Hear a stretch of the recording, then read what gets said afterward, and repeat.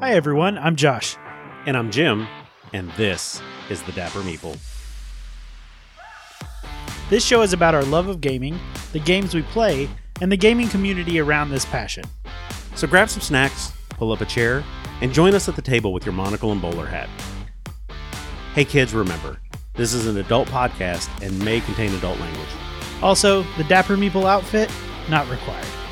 Hey, we are back for the new year, still sexy and ready to chew bubblegum and make podcasts. And well, we're all out of bubblegum. We talk about our plan for 2024 and delve into some game news that happened while we were gone. And now that it's finally here, we're going to give you our thoughts on the Marvel Zombies Devourer pledge. And, well, if Galactus was worth the devastation to our wallets. We'll also taunt Hasbro some more and look at the growth of GameFound. And of course, our crowdfunding roundup. All that's coming up on this episode of the Dapper Meeple.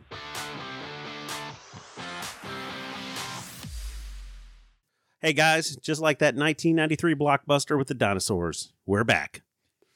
It's good to be here in 2024. I'm excited to get back into this, talk about some really interesting news that we had happen while we were out. Hope everyone had a great holidays, good New Year. Right? We would say the New Year, New Us thing, but I think we missed that boat this year. Here's the deal.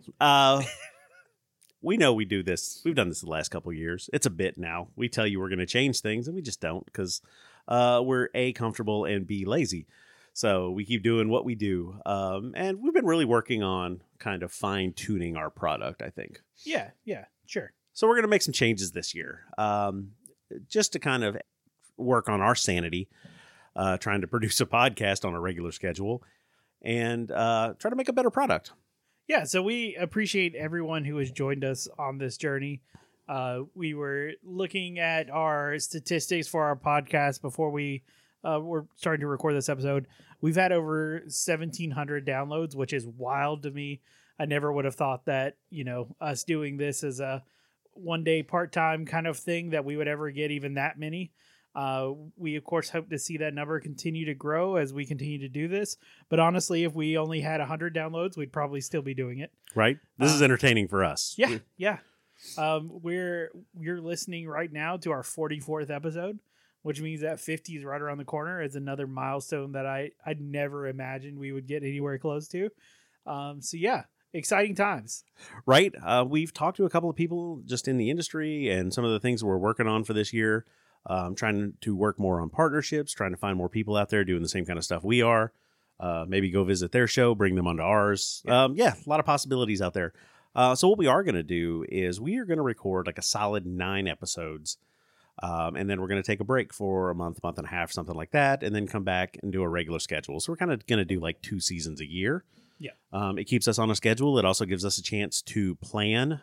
Even doing them every other week, some days, it just feels like we are not ready to put out a product. Yeah. So, this we're hoping will help us out and help you out and continue to enjoy this fantastic show that we try to put together. So I guess it is kind of New Year, New Us. We'll see. We'll check back in December. Yeah, I mean, it's already February, so we skipped out the whole, you started and do it for a week and then forget about it. Right, like people at the gym. Yeah. So that's what we were doing. Like, we really wanted to get past that roadblock. We were waiting for all the other podcasts to flush their stuff, get out of the way, coming in strong, baby. Yeah. So let's talk some gaming news, because we obviously have not recorded in a little over a month since before Christmas. So let's talk some of the crazy things that have kind of happened. Sure. Let's start off with Wizards of the Coast and Hasbro. As you know, we have been fans of their game, but man, in the last couple of years, Hasbro just keeps pushing to be the BBEG in everything I make. Yeah. And it's like love the game, hate the game maker, right? Is right. that kind of where we're at? They drive me nuts. So at the end of the year last year, Hasbro laid off like 1,100 people. Yeah, it was fairly close to Christmas time. It was in December. Yeah, which is close enough when you're talking layoffs. Yeah, but they let go a big portion of their Wizards of the Coast D&D team. Yeah, I think there were some Magic employees as well that were let go, which all falls under that Wizards of the Coast umbrella. Some of the people they're letting go, we're talking Mike Merles, Amy Dallin, who worked on the D&D Beyond, she was the host for their podcast and stuff. These are not just like, the worker bees at like the IT department or something. Yeah. Yeah, we're talking like well-known, names in the industry and even in the company. So they did let him go, and I don't know. There's been some back and forth that I've read, like, well, they let him go in December, so they had time to, plan, and it helped with their filing taxes or something. Man, it just doesn't feel like if you fire somebody in December, it's a good deal. Yeah. Kind of like the National Lampoon's Christmas Vacation, right? About the bonuses that they take away. Yeah. It feels similar. So on top of that news that we had there, then there came I don't know if I'd call it rumor, but there came the news out of, what is that, a Chinese? Yeah, there was a report from a Chinese news source, and this came out. It's a website called Speed Daily. The longer you go down this road of exactly what happened, the less credible this thing feels. It was translated over on Pan Daily, which I'm assuming is probably like a subsidiary or a sister website or something. That an unnamed source had claimed that Hasbro was looking to sell off parts of the company. The company interested in buying off the D&D part was Tencent. Now, Tencent's a big video game manufacturer in China. It also owns the WeChat platform, which I think is much more popular over there.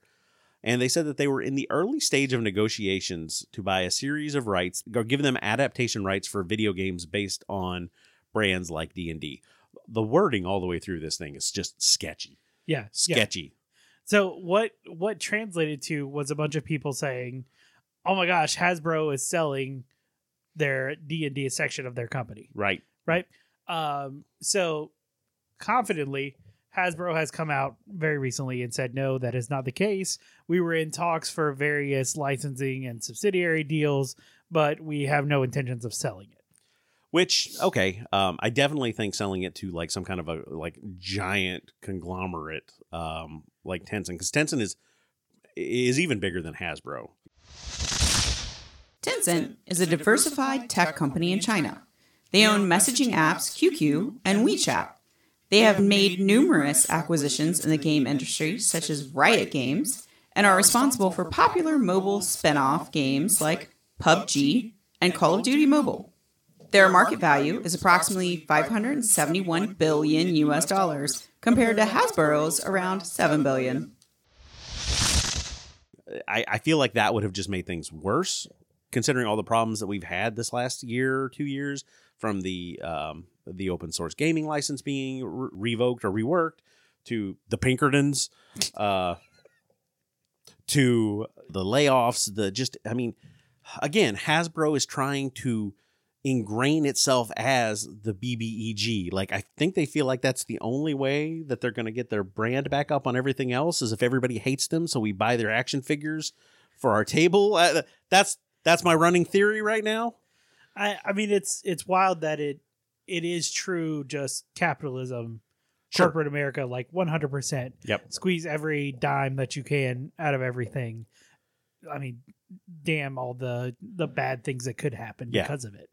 If you haven't checked out one of our previous episodes, we have an episode a little ways back where we talk about alternatives to D&D for your RPG table. Mm-hmm. That's something you're interested in. If this is the final straw for you, go take a listen. Yeah, definitely. There are definitely a lot of options out there.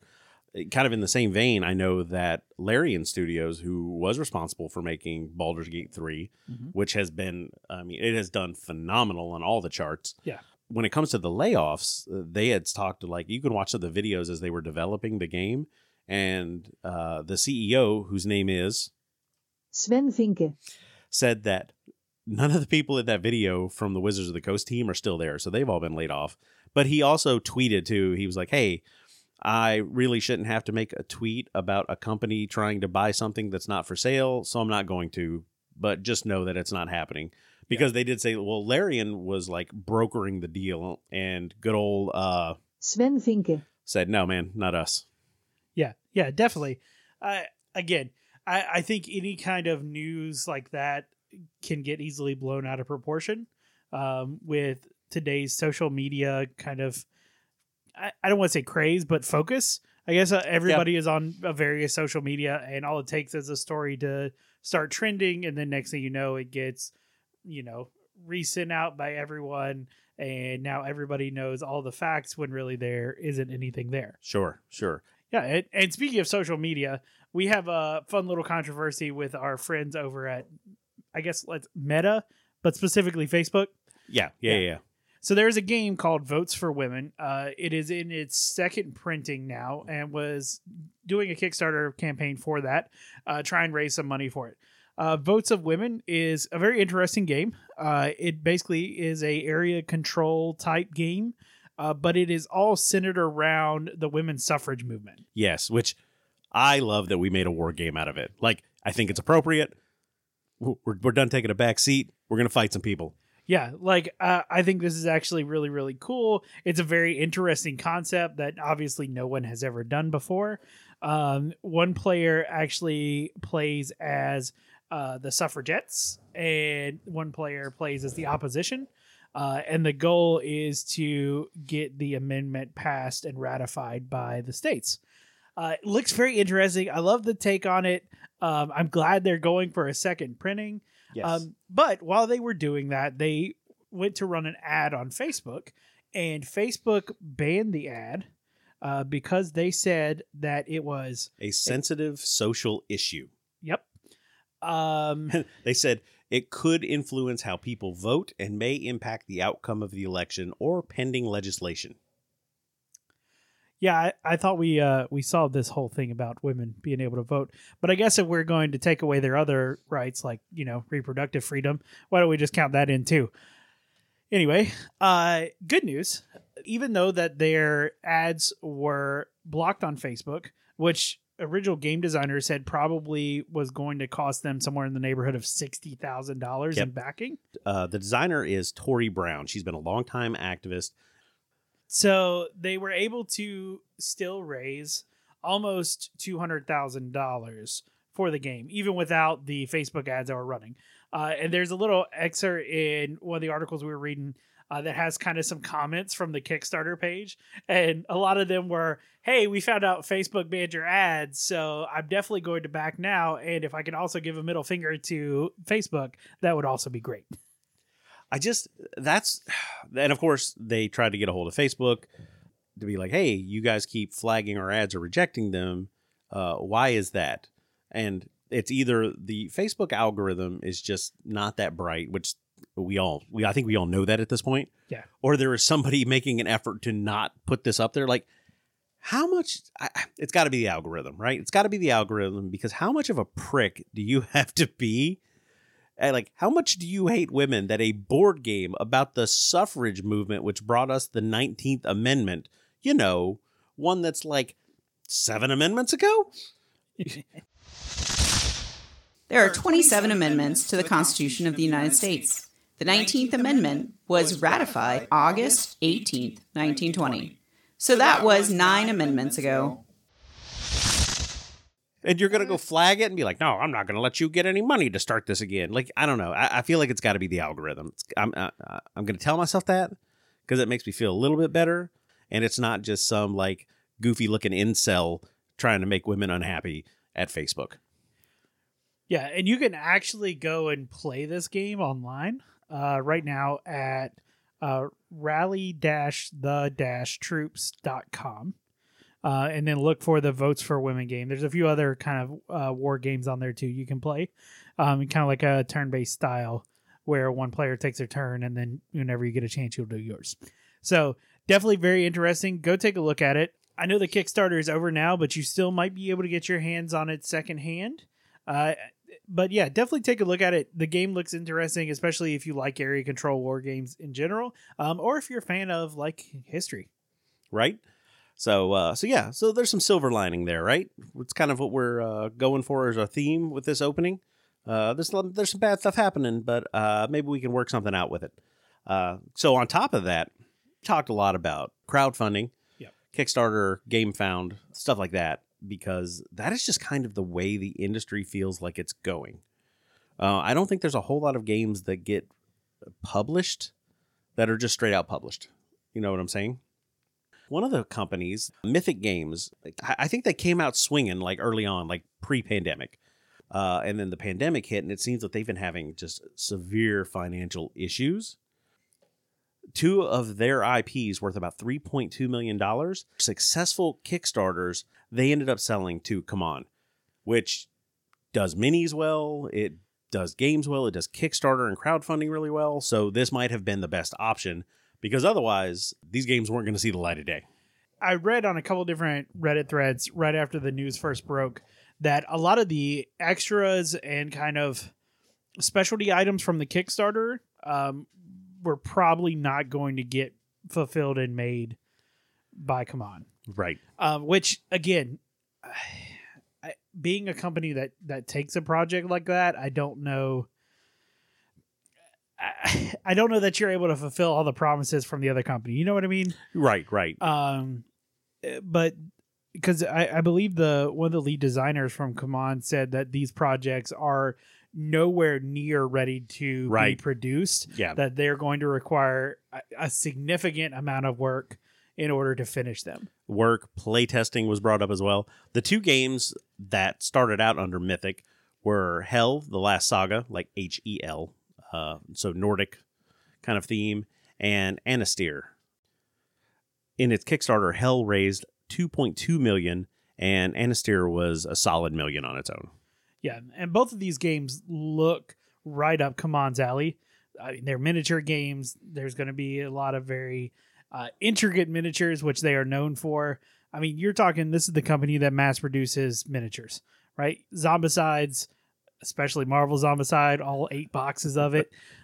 So this is something I have no doubt, if they can get the design aspect finish on it, that production is, something that they're right up their alley. Absolutely. Mythic has had problems for a while.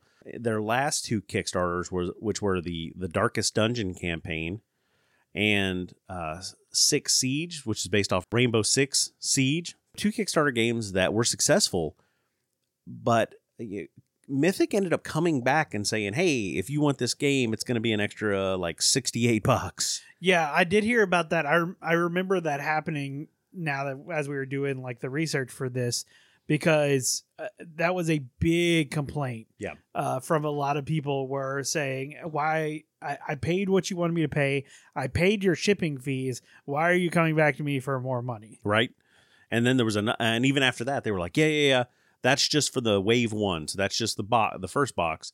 The second box should be fine. And they ended up coming back and asking people for like another like $200, $250. Like, your pledge on that thing doubled. Yeah. And I know that was after the Darkest Dungeon video game company also threw in $100,000. That's right. Yeah, the video game company Red Hook. And then let's not even get started on Monster Apocalypse, which was another IP that they made a board game adaptation for. It's originally a war game. They tried to make a board game for it. Matter of fact, I have a friend of mine who did pledge to it. So every time we start talking, Kickstarter, there's always this just look of resignation in his eyes. And he's just like, I think I'm just going to have to let that one go. Yeah. And we get it. Like that is the nature of the beast of Kickstarter. Sure. Right. And without going into a full soapbox rant of why that sucks, unfortunately, that's where we find ourselves when it comes to large projects like this, because the model has been so successful. Yes. And I'm not against Kickstarter as a idea, but it does open up the potential for things like this to happen, where you pledge your money, you pay your money to a company, and if they are not good stewards of that money, or extenuating circumstances too. Sure. Because, I mean, we all know that in 2020, the world basically shut down. Shipping fees went crazy. We had additional taxes on anything coming from China. Right. So all of that affected the board game market. And some companies were able to weather that storm. Some, like Mythic, were not. And that's unfortunately the nature of the beast as it is right now. So I'm glad that these 2 projects are actually going to be fulfilled, as we know right now, through a company that has an outstanding track record Right. Right. when it comes to Kickstarters. If anybody can fix this, Come On has the best shot Yeah, at it. definitely. I think they would be my choice to definitely go for it. They're big enough to do it. They have the revenue to do it. They're coming off a couple really big Kickstarters that they've done. So yeah, I think it's a good choice for them to take them. Lastly, in our opening here to kind of close things up with the theme of crowdfunding, GameFound, which is kind of Kickstarter's really only competition when it comes to this kind of thing. I almost feel like it's like the little brother. Sure, we'll go with that.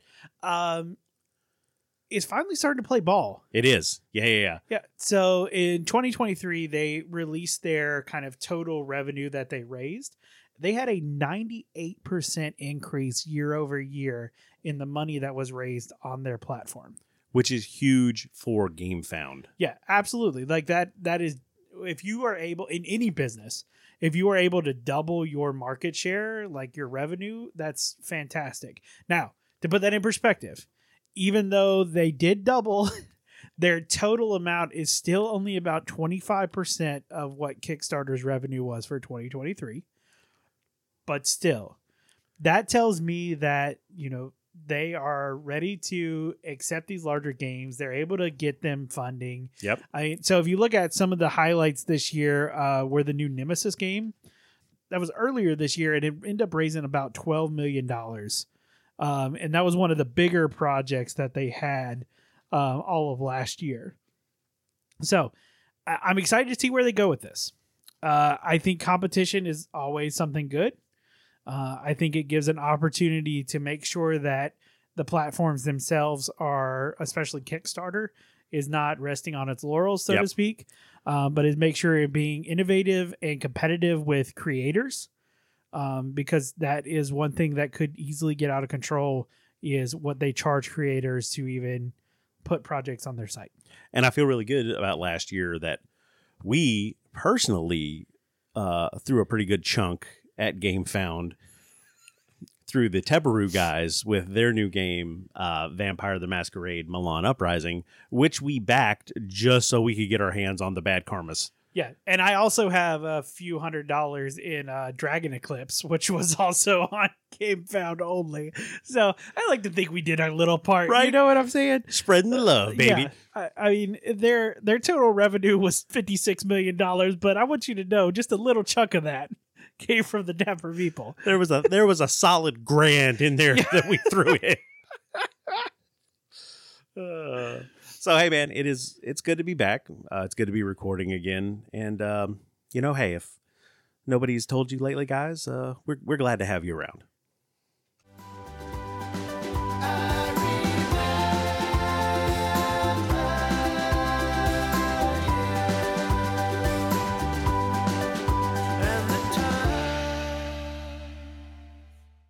So if you've been following us for a while, I mean, back to episode 13 at least, you've heard us talk about Marvel Zombies. This was the Come On Kickstarter that partnered with Marvel Studios to use that IP to make a zombie-side game. And we went all in on it, and it finally got here. And yeah, it's as good as we thought it was going to be so far. Yeah, so we did the Devourer pledge biggest week ago. Came with a giant Galactus. If you've seen our Instagram, you probably saw the picture when it first got here. Fantastic. It's got Silver Surfer in the box with it, all kinds of good stuff. Plus 9 other boxes. This is huge. It's going to take us a while to get through it. Yeah, so we got this game in, I think, late November, early December, something like that. So obviously we have not played everything there is to play in this. But we still wanted to bring it to your guys' attention, talk about some of the different boxes, the game modes and stuff that are included, as well as talk about should you buy it, where you can buy it, all sorts of stuff like that. I mean, we're talking 160 different playable characters across zombies and heroes. So there's a lot of game in this box, not to mention the different game modes and things like that. Right. So let's start with talking about some of the sculpts that they've done in this, the miniatures that you get with it. That one of my first impressions of the game was pulling those out. Come On does miniatures. It's what they do, and they do it well. And with this one, I feel like they really knocked it out of the park. The hero sculpts, the hero miniatures look like the heroes. They look great. They got good bases on them. But the zombie sculpts. Yeah, the zombie sculpts are really what make this game. We kind of mentioned it when we were discussing the Deceased Kickstarter, how it felt like they weren't able to really push the envelope when it came to the zombies. And also, that was a rumor going around that DC would not let them do a zombie mode because of IP reasons. Right. I'm glad that they were able to push the envelope with Marvel. I think it makes it a more interesting game, giving you that extra mode, but also allows them to really be free with the art. Yes. There are some fantastic zombie ones on here. You have stuff like Doctor Strange creating a portal with zombie arms coming through it. You know, you have Mysterio floating on a zombie hand with like his glass helmet all cracked open. Venom is another really good one where you see the symbiote like stretched out above the character and stuff. A lot of really good sculpts with this across the board. I just really love the art. I love how they did it. Yeah, and I think if you're a mini painter, the stuff I've seen come out of people that have painted these minis, they just look so good. Mm-hmm. And it's because they have such a good base to start with. Yeah, absolutely. So what did we wanted to do with this, a little bit different from our normal games we play. We want to go through all the different boxes, talk about kind of what's in them and things like that. Not really give a rating yet because we're still playing through a lot of this content. And honestly, we're probably not fully settled enough to give a rating on it. But wanted to tell you guys about it because there are still some places where you can pick this up if maybe you missed the original Kickstarter. So first and foremost, you should always check your local game store. Right. Many of them do retailer pledges, especially with large Kickstarters like this was. So it's very possible that they will have a Kickstarter pledge, or even now they're starting to get some of the actual retail versions of the not only base games, but also the expansions. So you might even be able to pick up a retail version. The difference is there are a couple Kickstarter exclusive minis that come in the Kickstarter versions as opposed to retail. It's usually 2 to 4 per expansion. So do a little bit of research, figure out if it is worth it to pay the extra for a Kickstarter version, or if you would be happy with the retail copy. So the first box that you want to get your hands on is just the Marvel Zombies box. It's the one that's got Captain America all zombified on the front of it. You see Spider-Man in the background. I'm pretty sure that's the Peter Parker Spider-Man. This is the base box. Yeah, so you have to have this box in order to play zombie mode. Right. It has all of the peripherals that you need to make zombie mode work. So your spawn deck, your zombie power cards, all that sort of stuff, along with map tiles for like all your bases. So this is your base game box. Honestly, zombie mode to me is what makes this game so much better. Right. Because it doesn't feel like traditional Zombicide. Right. Yeah. The hero mode is good, but it does have that traditional Zombicide feeling. There are some changes to it, which obviously you're playing as superheroes, not just random people. So there are some good changes to it. It does kind of make things a little bit simpler and easier, which I like. But definitely zombie mode to me is what really sets this game apart from, like, say, 2.0. Right. And to be clear, when we say zombie mode, that means you are playing as the zombified heroes. Yes. So you are running around eating pedestrians. You are fighting off the shield agents and possibly getting to devour them as well as in your spawn, where it's normally like the abominations or whatnot, like the big spawns that come in. Now you're actually going to fight the not zombified superheroes that show up to save the day, and you get to eat their face. Yeah, this is one of the coolest parts about having more content for this game, because you can slot in any of the heroes from any of the other packs into that slot. So if you were crazy, like we were last time we played, you shuffle up all the other people, and that's your spawn deck for your superheroes. And whoever comes out, comes out. To the good or the bad. I'm pretty sure we took a beating on that last one. We did. Okay. Yeah. Dr. Doom beat our ass. But But anyway, that is the one core box. There is a additional core box, which is the X-Men Resistance. So this box is required for playing hero mode. So you play as the non-zombified heroes trying to rescue bystanders. You're playing against various zombies. The main walker zombie is Multiple Man, which I think is fantastic because they all look the same. It's wonderful. But this mode is the more traditional kind of zombicide mode. The difference being you have hero powers and you have like a power track that gradually gets bigger, and you can spend that power for extra dice and all sorts of things like that. Still a very good mode if you are a fan of superheroes. Maybe you're not so sure about the zombie element. This is definitely a very good pickup. But again, if you have both, now you can mix it all together. Right. Right. So playing in hero mode, if you add the other zombies from the core box in there, you might end up playing against Zombie Hulk or Zombie Iron Man. They could spawn into your game. It is very customizable for the experience that you want to have. Right. The base box looks like it's mostly characters off of the Avengers kind of IP. Yes. Yeah. Where obviously the X-Men Resistance is more of your X-Men type characters. There's another great sculpt in this box. Cyclops, zombie Cyclops. He's holding his own head like above him because, zombie. But that one's really cool to look at. And with a lot of these, the way they did them is just because you get the hero version in one box doesn't mean you're going to get the zombie version in that same box. Some of them are kind of spread out. Yeah, so that also comes with Kickstarter exclusives and stuff too. There are more hero characters in all the boxes than there are zombie characters, unfortunately, but I understand it was probably easier to make hero sculpts than it was zombie sculpts, especially when you're talking about 160 different miniatures, right? Right.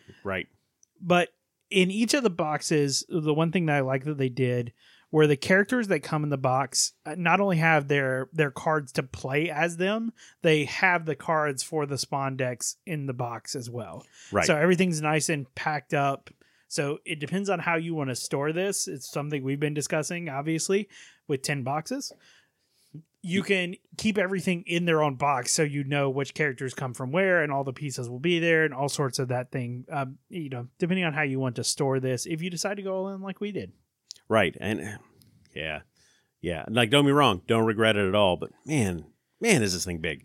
So, the different modes, zombie mode or hero mode, just like Zombicide, as you kind of progress, you can level up.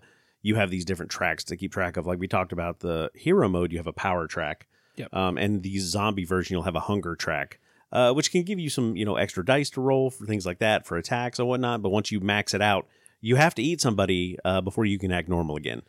Yeah, that's what I think the zombie mode, that push and pull of trying to let your hunger build up because every step gives you more dice.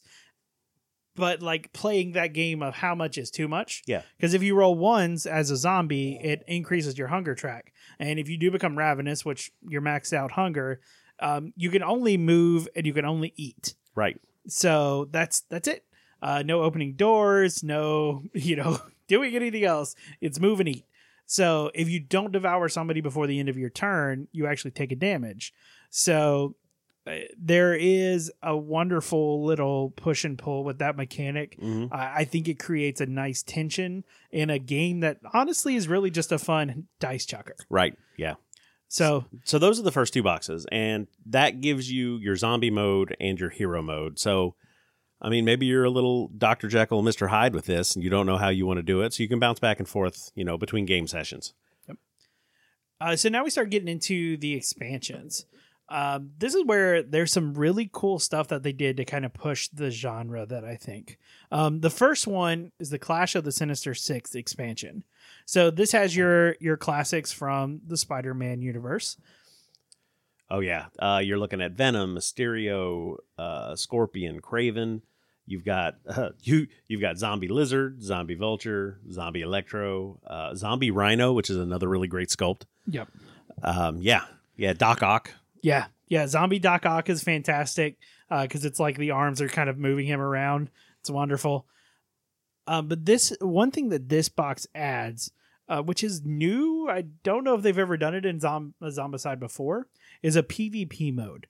where one player plays as zombie heroes and one player plays as regular superheroes. And it's played almost like a League of Legends type game, where you have the different spawns, like your multiple man or your shield agent spawns. They gradually move across the map trying to get to the other side. And if your characters ever get to the other side, you score points, and you want to try and stop the other characters. There are also bases on the map that you're trying to capture to give yourself bonuses, or to make your small guys move another step or something like that. So it's a really cool like game mode that I haven't ever seen before. It is 3v3, so you each get 3 heroes.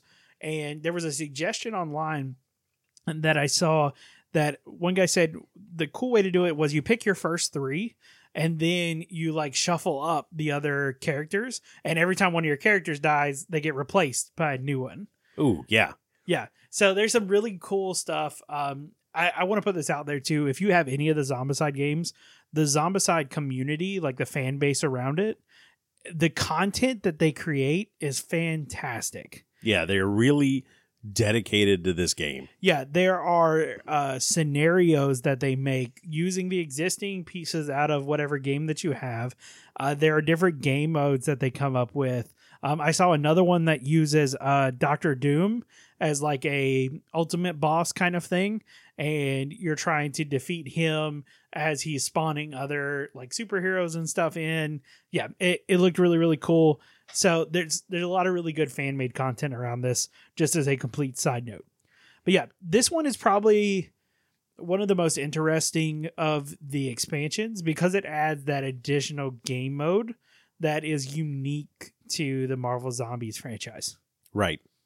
The next one really only adds extra spawns into your gameplay, and that is the Sentinel Strike expansion. Especially if you were growing up in like the 90s, you remember the X-Men cartoon, and the Sentinels were such a big deal. Yeah. They were in the movie. They're pretty. I mean, they're pretty well known. But now they can spawn in your Zombicide game. Yeah. The other thing that this box adds, which depending on how big of an X-Men fan you are, it adds the Professor X both zombie and hero versions. Personally, I think they are great.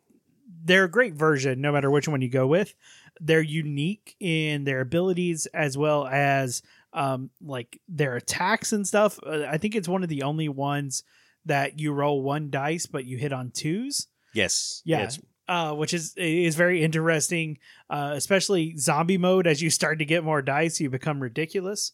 But of course, it leans into that telepath ability where you can like affect creatures or opponents and your own like characters from across the map, which I think is really, really cool. I think it's really well done for a small box expansion.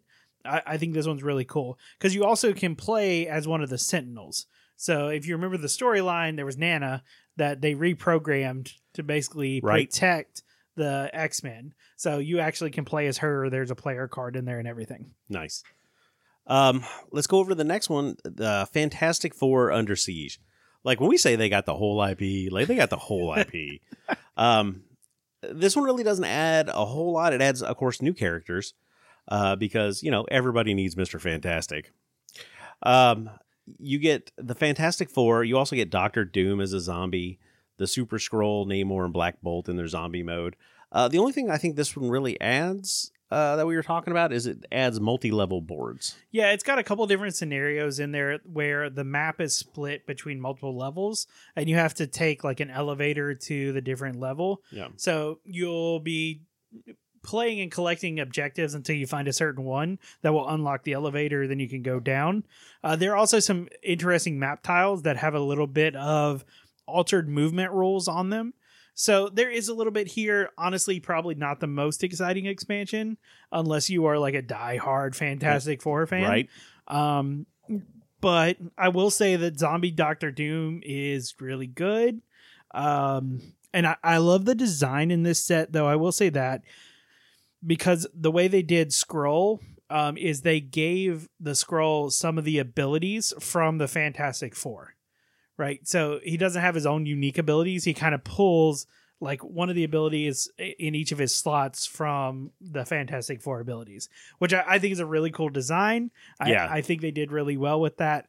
I know one of the fears we had when we were first discussing this were that we were going to go broke. Yeah, well, that. But also, when they make all these characters, are they all going to be the same? Yes.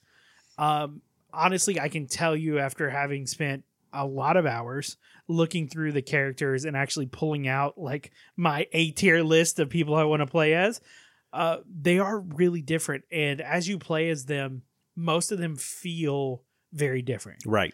Like they feel good. There are crossovers with abilities, of course, because there are a lot of superheroes out there that kind of feel similar.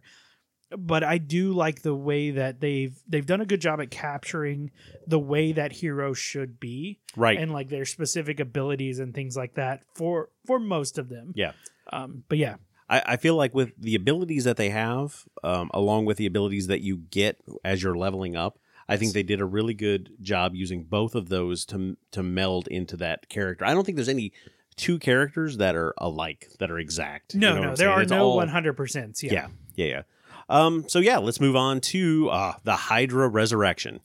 Yeah, so this is one of the first sets that includes a character that is kind of outside of the norm, right? So obviously you have the heroes, you have the zombie heroes, you have the spawns, but this actually includes Red Skull as a special character. And as a Kickstarter like upgrade, because they did so well, they actually gave him his own player card. I don't know if that is a Kickstarter exclusive though, so I'm not 100% sure on that. But it is possible there you can probably find the card out there to be able to play as the Red Skull. Right, because originally he set up as his own kind of game mode, like a boss fight. Yeah, and he has his own Hydra Troopers, which I know have ranged attacks and stuff like that, which can definitely make the game interesting. Mm-hmm. As well as it's got quite a few different map tiles and scenarios and stuff like that. So that one is an interesting set. It's got some of the coolest heroes, I think, in it. It does have She-Hulk and Vision, which I think are both really good. Really good, yeah. It also has Ant-Man riding Antony, which I think is one of my favorite hero sculpts in the game. Fair. That's fair. Yeah. You also get Zombie Loki in that one, which I think is another fantastic sculpt. And the Zombie Quicksilver that comes in that box, too, is also really cool. That one also gives you multi-level game boards. So, next up, Guardians of the Galaxy. An IP that really was, or part of an IP that was really like regenerated off of the movies that came out. They were always they've been really good. So you get in that box, the special character you get there is Thanos. Yeah. So the game mode that comes with this obviously has Zombie Thanos, and you are playing against him, and he is trying to collect the Infinity Stones. And the Infinity Stones are they're monstrous. Like the stuff that they do as he collects them, it feels like that moment in the movies where they're like he's collected 4 out of the 5, and like there's no way you're gonna stop him, right? He's gonna rip that thing out of Vision's head. That's how it feels. But now they also, again, as a Kickstarter upgrade, I don't know, same thing as Red Skull, I don't know if it's exclusive or not, but they did make him his own character card. So you can actually play as Zombie Thanos in zombie mode. And they do say, just to tell you how powerful he is, that when you are playing with Zombie Thanos as one of your characters, he should count as 2 characters for your 6 character limit. Ooh. Yeah. Because on his card, each of his abilities is like one of the Infinity Stones. So as you upgrade and you level him up, he becomes extremely powerful. Of course, with this set, we get the classic Guardians of the Galaxy as well. We get Groot and Gamora and Mantis and Nova all in hero form. But then in zombie form, we get Star-Lord, Rocket, Drax, and Nebula. Which, Zombie Rocket. Zombie Rocket is wonderful. Yeah. He is fantastic. When we get down to the Kickstarter exclusives, I know you get the other versions of them in most of the Kickstarter boxes. So the last box that is part of the expansions before we get into the exclusives is Galactus. Yeah, so this was a Devourer Pledge, or you could buy it separately. This thing is huge. It's like a 2-foot sculpt. Like, Yeah, at least. yeah. Yeah. And you can swap out his head and one of his arms to either be hero mode or zombie mode. Which was genius giving you both of those. Yeah. Right? Silver Surfer comes with him in both versions. Right. So the box that comes with him is pretty small because it uses mostly the map tiles and stuff from the original games. But there are two kind of modes that you do with him. One of them is a mode where Galactus marches his way across the map, destroying things as he goes. And then the other mode is him where he sits in between two different sets of maps. And he turns back and forth, making attacks to whichever side he's turned to. So in order to defeat Galactus, you really have to take him down piece by piece. Yes. Yep. So you start with the shield generator that he has. You have to destroy any zombie creatures that are in there. And then you start taking out like his arms and then like his head and until you get all the pieces destroyed. I think he's got 5 pieces. I think it's both arms, chest, head. Kick him in the nuts. I don't remember what the last one was. That's the secret. There we go. Don't ever say we never taught you nothing. Yeah. But this set is very interesting. There was a lot of controversy of whether or not it would be worth it because obviously the shipping is mostly due to that guy. Oh my God, yeah. Yeah. So, but that I will say for us, I love having it. Right? Even if that's not a mode we play all the time. Yeah. It is a conversation piece. If Absolutely. Nothing else. It's worth it to be on the shelf. Yeah. So people come in and take a look at it. Yeah. So let's talk Kickstarter exclusives. So there were a couple that go along with it. First off, almost all the expansions come with 2 to 4 Kickstarter exclusive pieces if you go with That the were stretch Kickstarters. goals. Yeah. So those are added in there if you buy the Kickstarter versions. Again, I'm not going to go through every one, but you can check them out, do some research on it. The big version of, or the big thing with Kickstarter is the extras box that comes with all the different heroes and things like that were all Kickstarter stretch goals. I mean, that makes up probably half of the characters in this. Oh, yeah. In the full count that you get. Yeah, because you get a lot of your other versions of all the characters. So whatever version came in maybe the expansion or original box, a lot of times its counterpart is going to be in the Kickstarter exclusives. Now, I will say they have some of the most wonderful sculpts in this box. Yeah. Yeah. I think it's got my favorite hero mode sculpt, which is Dark Phoenix. Yeah, that one is just that's an over the top sculpt. Oh, absolutely. So it is the Dark Phoenix there, but she has this huge like fiery phoenix behind her that is done in kind of like translucent plastic. It's one of the best sculpts they made. But you also have like the zombie Doctor Strange that I mentioned earlier is in there, where he's summoning all the zombie arms that come out of there. You have a couple other just really, really good sculpts that come in that one. I think that's where the zombie Venom comes from as well. So there's a lot of really, really cool ones in the box. Now, you might be able to pick this box up separately on its own from like a secondhand market. If that is something that you're interested in, I highly recommend it. Just the amount of characters and stuff that you get in it are fantastic. This is one of them that's going to cost you. Yes. Because it was a Kickstarter exclusive. If you can find it, be ready to shell out a couple $100. Yeah. This is the reason why you back Come On Kickstarters. Right? Because they always make this box for all their Zombicide games. This box is always included. I know in the past they've called it like the Horde box or something like that. But this is the reason why you back Come On Kickstarters is because of this. So again, it's going to be costly if you decide you want it, but definitely something that just adds a boatload of characters in there that you're able to use in the various different modes and all sorts of things. So one of the other things that we got was the it's an artist box that came in, and it's got 6 different characters, but they're not the standard characters. Like there is Old Man Hawkeye and Old Man Logan in there. Your Peter Parker Spider-Man is in there. The Marshall Bullseye character and Daredevil came in that box. Yeah, so these are special custom sculpts that were made that have slightly different abilities as well. Just kind of a really special edition box. I do like the sculpts out of here. They do look very, very good. They basically gave them the artist license to work with them, which is really, really cool. I definitely like this box. It's a small box. It's only 6 characters. There's nothing extra really special about it. That's just what it is.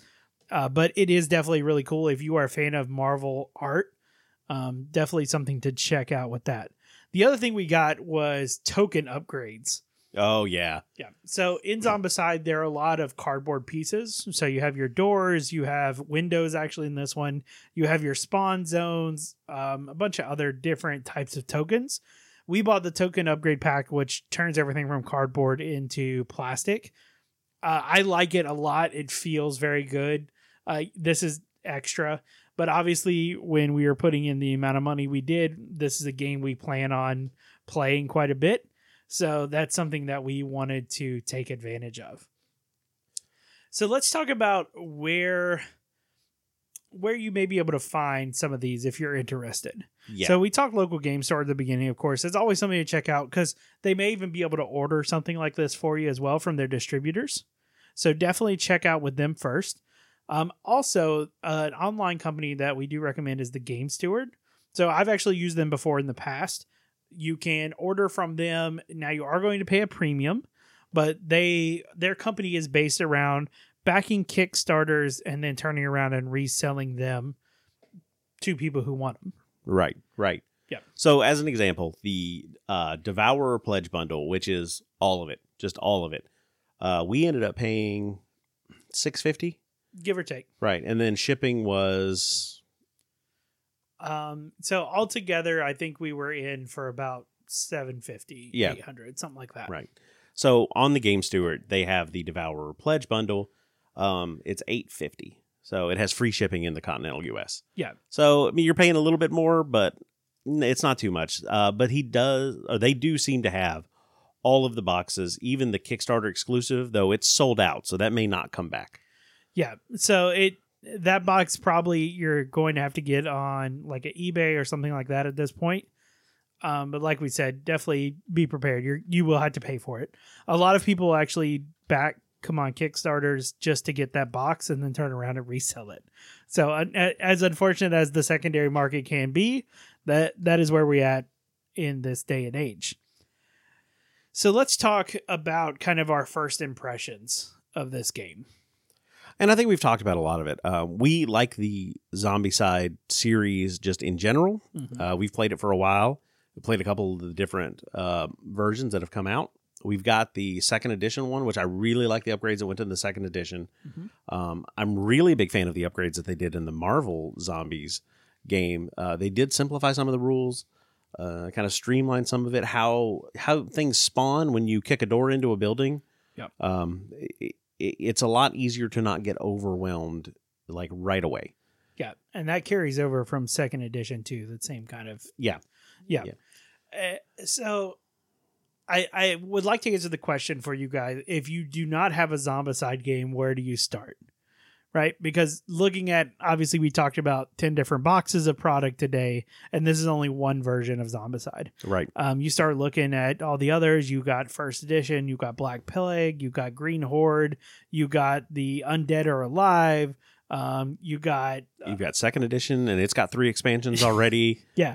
So there's a lot of different games here. Yeah, you've got the George Romero version, Night of the Walking Dead. Yep.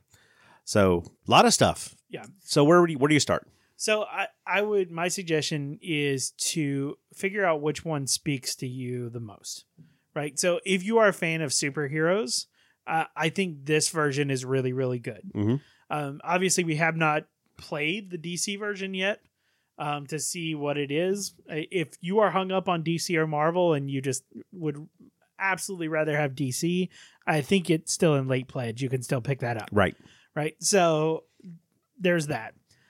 If you just like superheroes and like think you would enjoy that, having a zombie mode in here puts this one above it for me. because of the gameplay difference. If you are more a fan of like medieval fantasy or something like that, you want to look at Black Plague or Green Horde. Right. Either of those are very good. Green Horde is a little bit more updated. Black Plague is a little showing its age a little bit at this point. But they also have the White Death, which should be coming out fairly soon, which is their newest version of the fantasy setting. I believe that one's like feudal Japan. Yeah, it is where it's set at. Yeah. And then if you're more into modern, just in general, second edition is a great place to start. It's very wide and open. There are a lot of like special expansions that have come out for that. I know we got the Dean and Sam Winchester from Supernatural. Oh yeah. So you can play as them. That's fantastic. There's a lot of good like characters that you can pick up. I think there's like a Teenage Mutant Ninja Turtle one. Like go crazy with your zombie side. Yeah. I know they have the boys. They also have Thundercats. Were a special one that they did. And then lastly, if you are into like futuristic sci-fi, there's actually Zombicide Invader, which is another one that it pushes that kind of theme if that's what you're into. Right.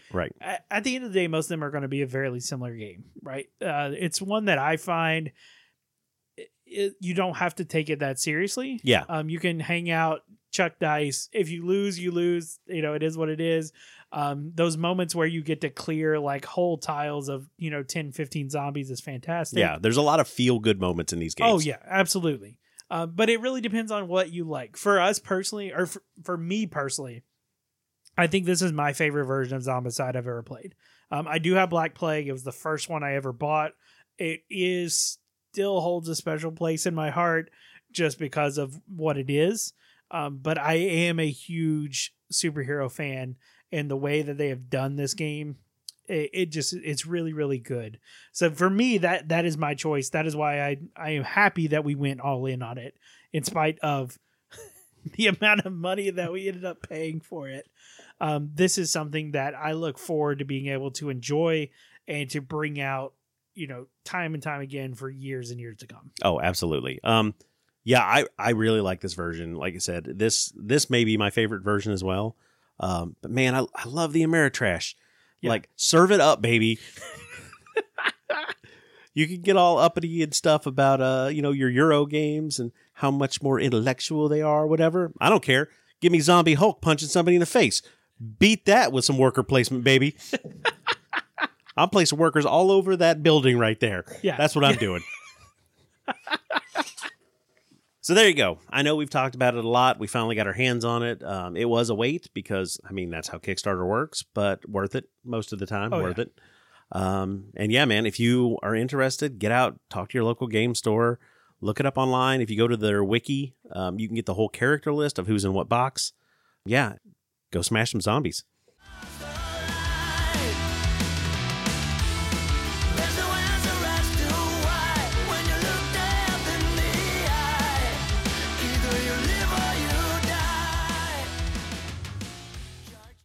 Hey, so here we are again, the first crowdfunding roundup of the new year. We've pulled a couple of projects off of Kickstarter, and we've got one off of GameFound to make up about 33% of our crowdfunding roundup. We thought that was appropriate, considering the numbers that we were talking about in the intro. The important thing is I think these projects are awesome, and we're going to tell you about them, starting with the Stowie. Yeah, so we got this project off of GameFound. It is a portable, adaptable game table. Watching the video on this thing, I don't think there's anything about this I don't like. Yeah, so this is a very unique idea. So we have seen, obviously, you have your manufacturers out there of game tables, right? You got your Wormwood, you got your Rathskeller, you got your... Dapper Meeple. We built our own table.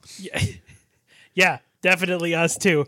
But this one is a unique take on a game table because it is collapsible into basically a small footstool that then you can take it back apart and build a gaming table out of it. So they have both a 3x3 and a 4x4 size.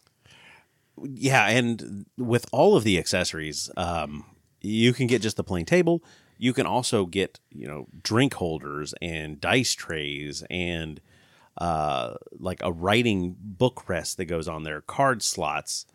There's even LED lights to go around the outside of it, which we don't even have LED lights in ours Yet. But no, so this whole thing condenses down into a stool that is 15 inches by 15.2 inches and about 18 inches tall, right? And that will all unpack out to a table that is either 3x3 or 4x4, depending on the slots that you have, and about 30.5 inches tall.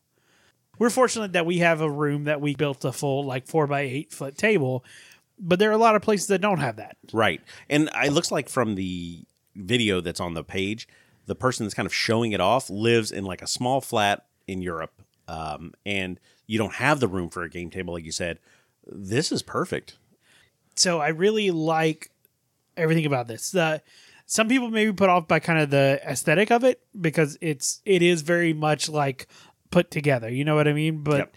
I think it is really, really a unique idea and opens up access to a gaming table for people who may not normally have the traditional space. That's right. Just, yeah. On top of that, this could be something that, if you do the whole camping with family and stuff and you're into board games, this would be great just to throw in the back of the truck or wherever you're taking off, tuck it under something in the RV. And when you guys get out there, you've got an actual table to sit around and play. Yeah, I think this project is fantastic. I think it's unique.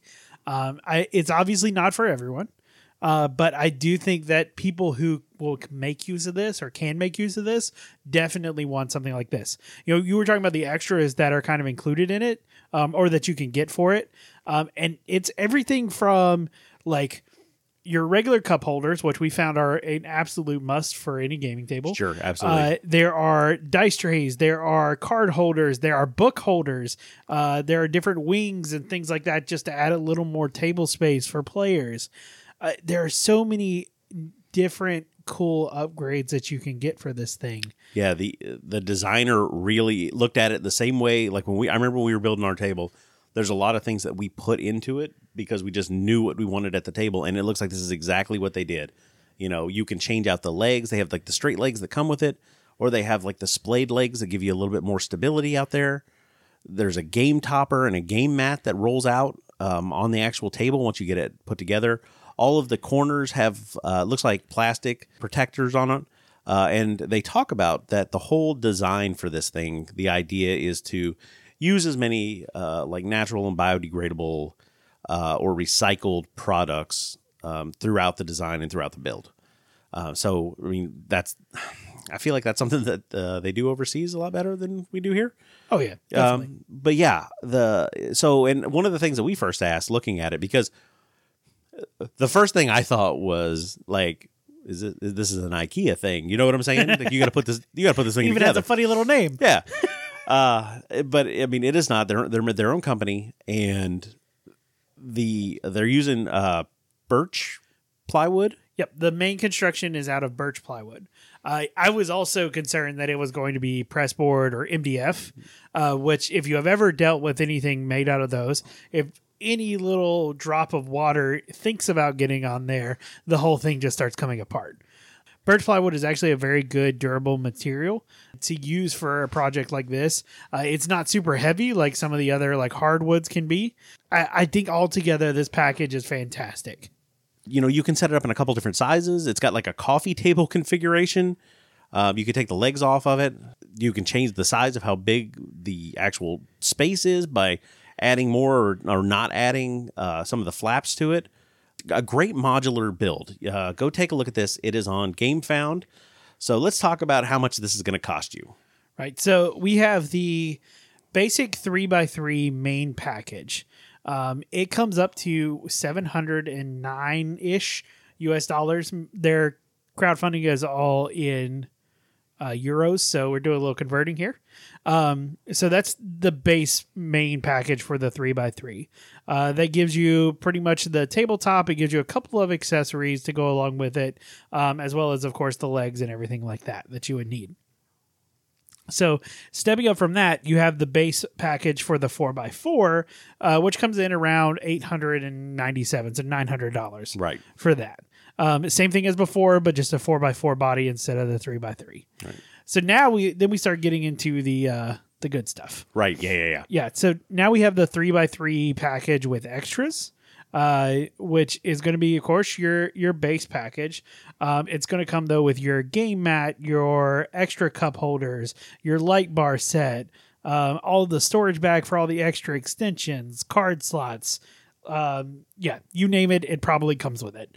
That package starts at $1,025. So a little bit more, finally breaking that 1K mark. And then, of course, we have the similar package, but on a 4x4 is going to run you around $1,230, give or take. Yeah.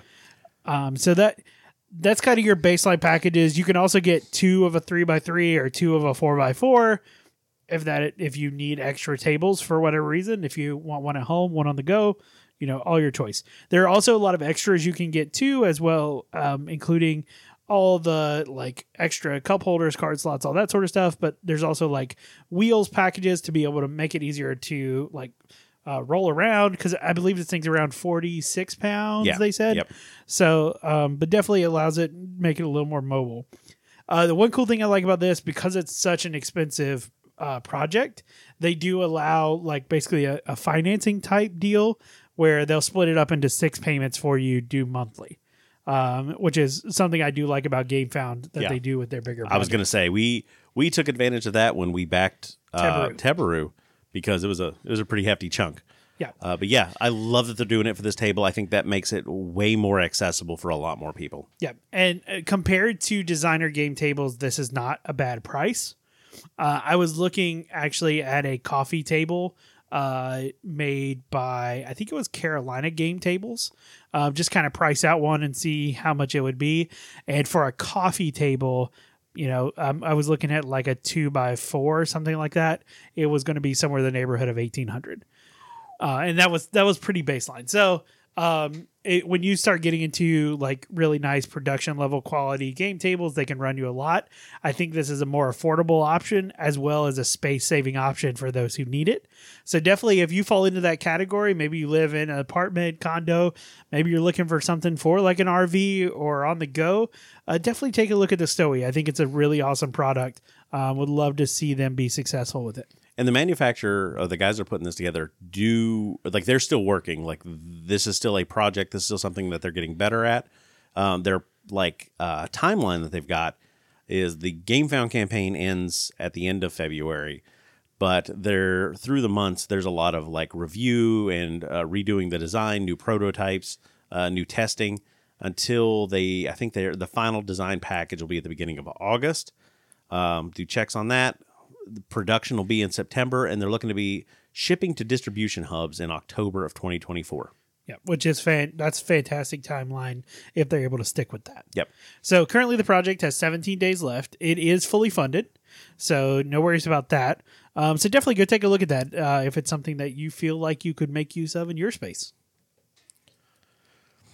All right, so let's jump back over to Kickstarter.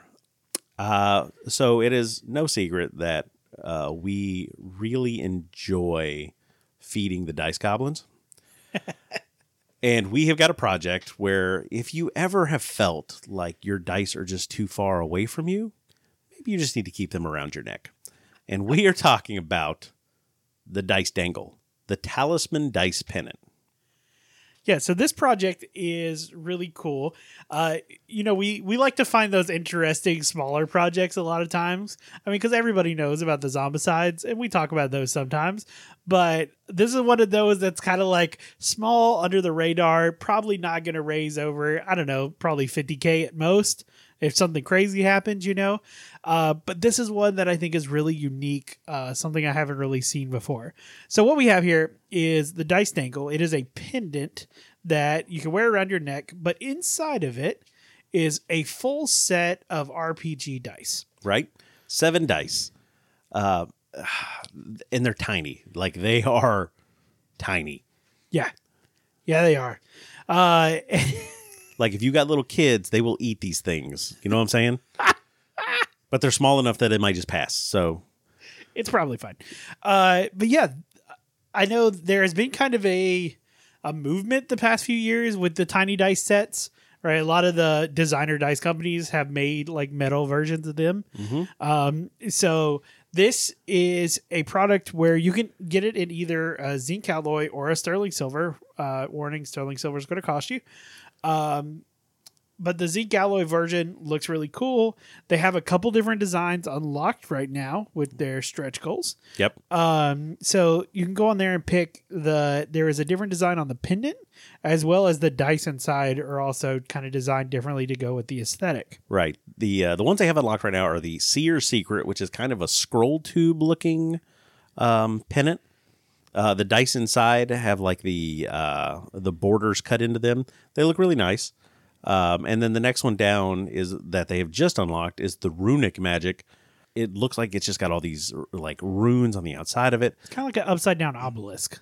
Yeah, exactly. Yeah. And the dice inside are they give a dwarven feel to me. Yeah. It's very much like it's a clean like cut, but it still kind of has that rough feel to it. You know what I mean? But yeah, that one looks really cool. There is still one more, the Elf's Blessing, which is not unlocked yet. Will be unlocked at $45K. So very much elf looking with vines growing up the side of it. And then of course the dice are very like cleanly etched and things like that, with kind of like an elven script. So these look very interesting. If you are a fan of mini dice, or maybe you're wanting to get a set of mini dice, and think it would be cool to maybe, if you don't want to wear these, you could tie them around your game bag or something like that, just so they're always available there. Or you never know when somebody might randomly have you roll initiative in the middle of public. I don't know what your life is. Yeah, right? Yeah. You do you. Yeah, absolutely. So these start at about $50 for one, which can be a little bit pricey, but we've talked about designer dice before. That number really is not that bad. I was going to say, no, for everything you're getting, I think that's about right.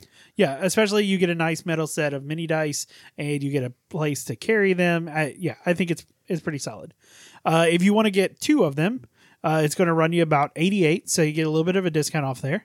Then you can get three even, if maybe you want to get some for some friends. That'll run you about $125. It continues to go up. If you have a larger party, you can get six. Run you around $225. And those are the main tiers that they have right now.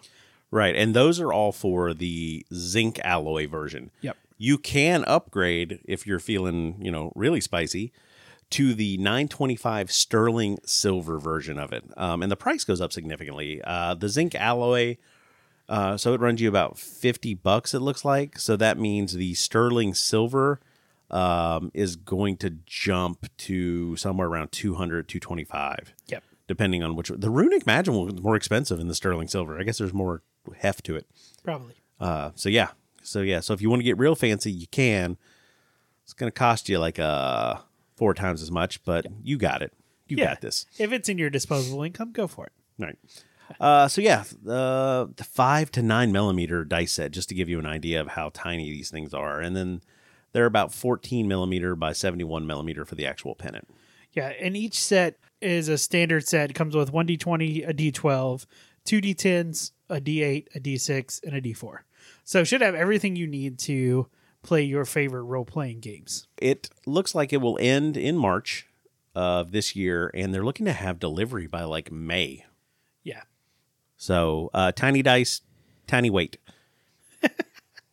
Yeah, so this project still has 28 days to go as of time of recording, so plenty of time to get in there. It is fully funded, currently sitting at about $25,000 of their $7,500 goal. So definitely get in there if you are looking for some tiny dice that you can carry with you wherever you may go on your adventures. All right, for our last project, I know that we've been doing this D&D role-playing game thing for a long time. And at one point, there was this great little animation called 8-Bit D&D, which really summed up the D&D experience through the lens of that time of the Satanic Panic and warning parents and all like the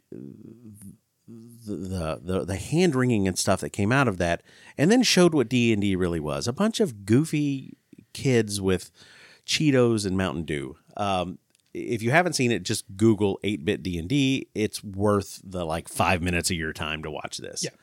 So there's a project out of Richmond, Virginia, and it is the 8-bit theater role-playing game where you play as the Light Warriors, which are kind of the protagonist is a hard word, but the main group in the animation, and you're playing based off of the Lumen 2.0 system.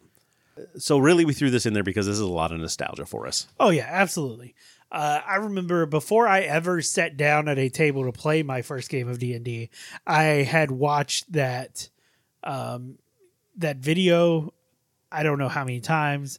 I had shared it with my friends who also had no idea what D&D was about. It's very much a nostalgic feeling for us. And honestly, the Kickstarter campaign, the way it's been put together, is fantastic. So a little bit about the system. So it operates or can operate as kind of a GM-less system where that responsibility is kind of shared by the players and passed around. It is less strict in that there are no real skills that you kind of build your character around. Yep. It is more what are you trying to do experience type things. And there is an opportunity for mayhem on a wonderful scale. And the storyline with this is kind of you are transported to different worlds and you are trying to save them, but oftentimes that goes awry because honestly you're just not good at it. Right. Wonderful little fun, not too serious kind of thing. But when we start talking about the way the Kickstarter presents itself, this is comedic gold. Oh, it's so good. So when you're looking at the rewards tiers, let's start with the top. yeah. So the first tier you can pledge is a $6 tier. It is a digital edition of this product. In the comments for this, the author of the Kickstarter has put the lowest possible tier. Really? Are you even a fan? Any Kickstarter that calls me out for just wanting to pledge at the lowest tier, which I've done many times, I could get behind. Right. I have to appreciate it. Respect. Yeah. So that is a PDF of the 8-bit theater. So let's just go ahead and start with the $12 tier. Yeah. In this one, he says, you get a little booklet to hold in your hands and to lose on your bookshelf. So this is your physical edition, which gives you all the stuff of the first one, only it's physical. Yep. You also do get a PDF version with that as well. Mm-hmm. So then we have the digital bundle, which starts at $16. And he says, now you're getting some goodies, all of them digital. I haven't seen your bookshelves, but I know they're a disaster. You're making a responsible decision by impulse buying this tier. I've never been called out so hard by a Kickstarter that wants to send me their money. You know what I mean? It's like they know us. Yeah. That's what this is. So that one includes a PDF version, of course, and you also get the PDF character and monster printed home sheets. And you get a thank you in the role-playing zine that comes with it. So you want your name in a project, here you go. Very nice. The next tier that we have is a $32 tier, which is the physical bundle. It says, okay, now you're getting to the good stuff, and it's enough stuff where you can't possibly lose it in your bookshelf. This is a smart and responsible decision. So in this version, you get the PDF, of course. You also get the character and monster printed home sheets as a PDF. You get a physical version and an included thank you in the section. You get a printed home battle map, physical character and monster standees. You also get the sticker sheet, which has the Light Warriors on it, and you get a enemy sticker sheet as well. So for what would be the next tier, they're all gone. And that is the 8-bit theater notable NPC enemy for $64.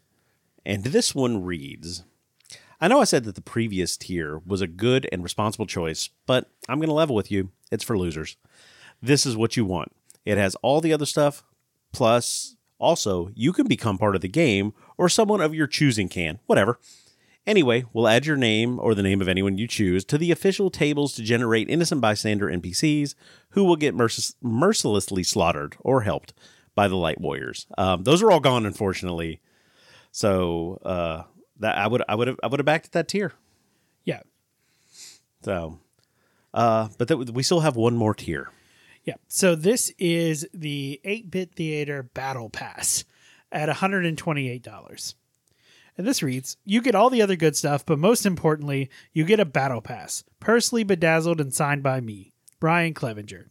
What does this battle pass get you? More like, what doesn't it get you? Double XP? Done. Triple damage? Sure, why not? Unique cosmetics? Probably. And then after that, there's an asterisk, which says, battle pass not redeemable for any physical products. In-game benefits are at the discretion of your fellow players. Why is this a thing? What happened to the video games? That is not a tier of honor. No highly valued item is included here. Please do not buy this. I love it. I think there will be people that will pledge at that level just to give them a little bit more money. 33 people have pledged at that level out of the 40 that is going to be totally allowed. This does include the notable PC. You can give them a name and they will add it to the NPC list. This looks fantastic. I think this is a fun little... if you are a fan of the original comic strip that they did, as well as the videos and stuff that they put out, this is a hit like right in the nostalgia. Definitely take a look at it if it's something you think you might enjoy. A fun little kind of off the side RPG. You do get a battle map also in the physical reward tiers. And again, at the end, it does remind you about the battle pass. Do not, under any circumstances, get the battle pass. It only encourages developers to indulge in the grotesque and extract practice of charging an exorbitant rent for pieces of the game that you already bought. So, just so you're aware, and really gotta, my heart goes out to those people that have already bought it. Good on you. Good on you. Yeah, so there are still 19 days to go in this campaign as of time of recording, and they are definitely fully funded. They were asking for $840, and they're up to $17,000. So, good on you guys. I mean, it's really on the same level as Critical Role as far as percentages, I think. So, percentages. Yep. Percentages. Yeah. And with that, I am inevitable. I am destiny. I am Galactus, and I hunger. As the zombie outbreak rages, the Devourer of Worlds comes to Earth. The zombified heroes swarm the cosmic being. At the feet of Galactus, zombified Rocket and Deadpool attack with blades and blaster. Zombie Mr. Fantastic and Giant Man spring onto the engine and devour Galactus' henchmen who maintain his force field, bringing it down. Zombie Hulk smashes into the open palm of Galactus, looking him in the eye as he slams his fist into the face of the Devourer. With a long fall, Galactus is defeated. This world is only for the zombies to devour. For the Dapper Meeple, I'm Josh. And I'm Jim. Good night, everyone. Thanks, everyone, for sticking around and listening to our show. If you enjoyed it, let me ask you a favor. Follow us and leave a like wherever you get your podcast. It'll really help us out. And if you have anything to say back to us, you can find us on Instagram and Facebook by searching for the Dapper Meeple. Or you can email us at dappermeeplegaming@gmail.com. And as always, we'll save you a seat at the table.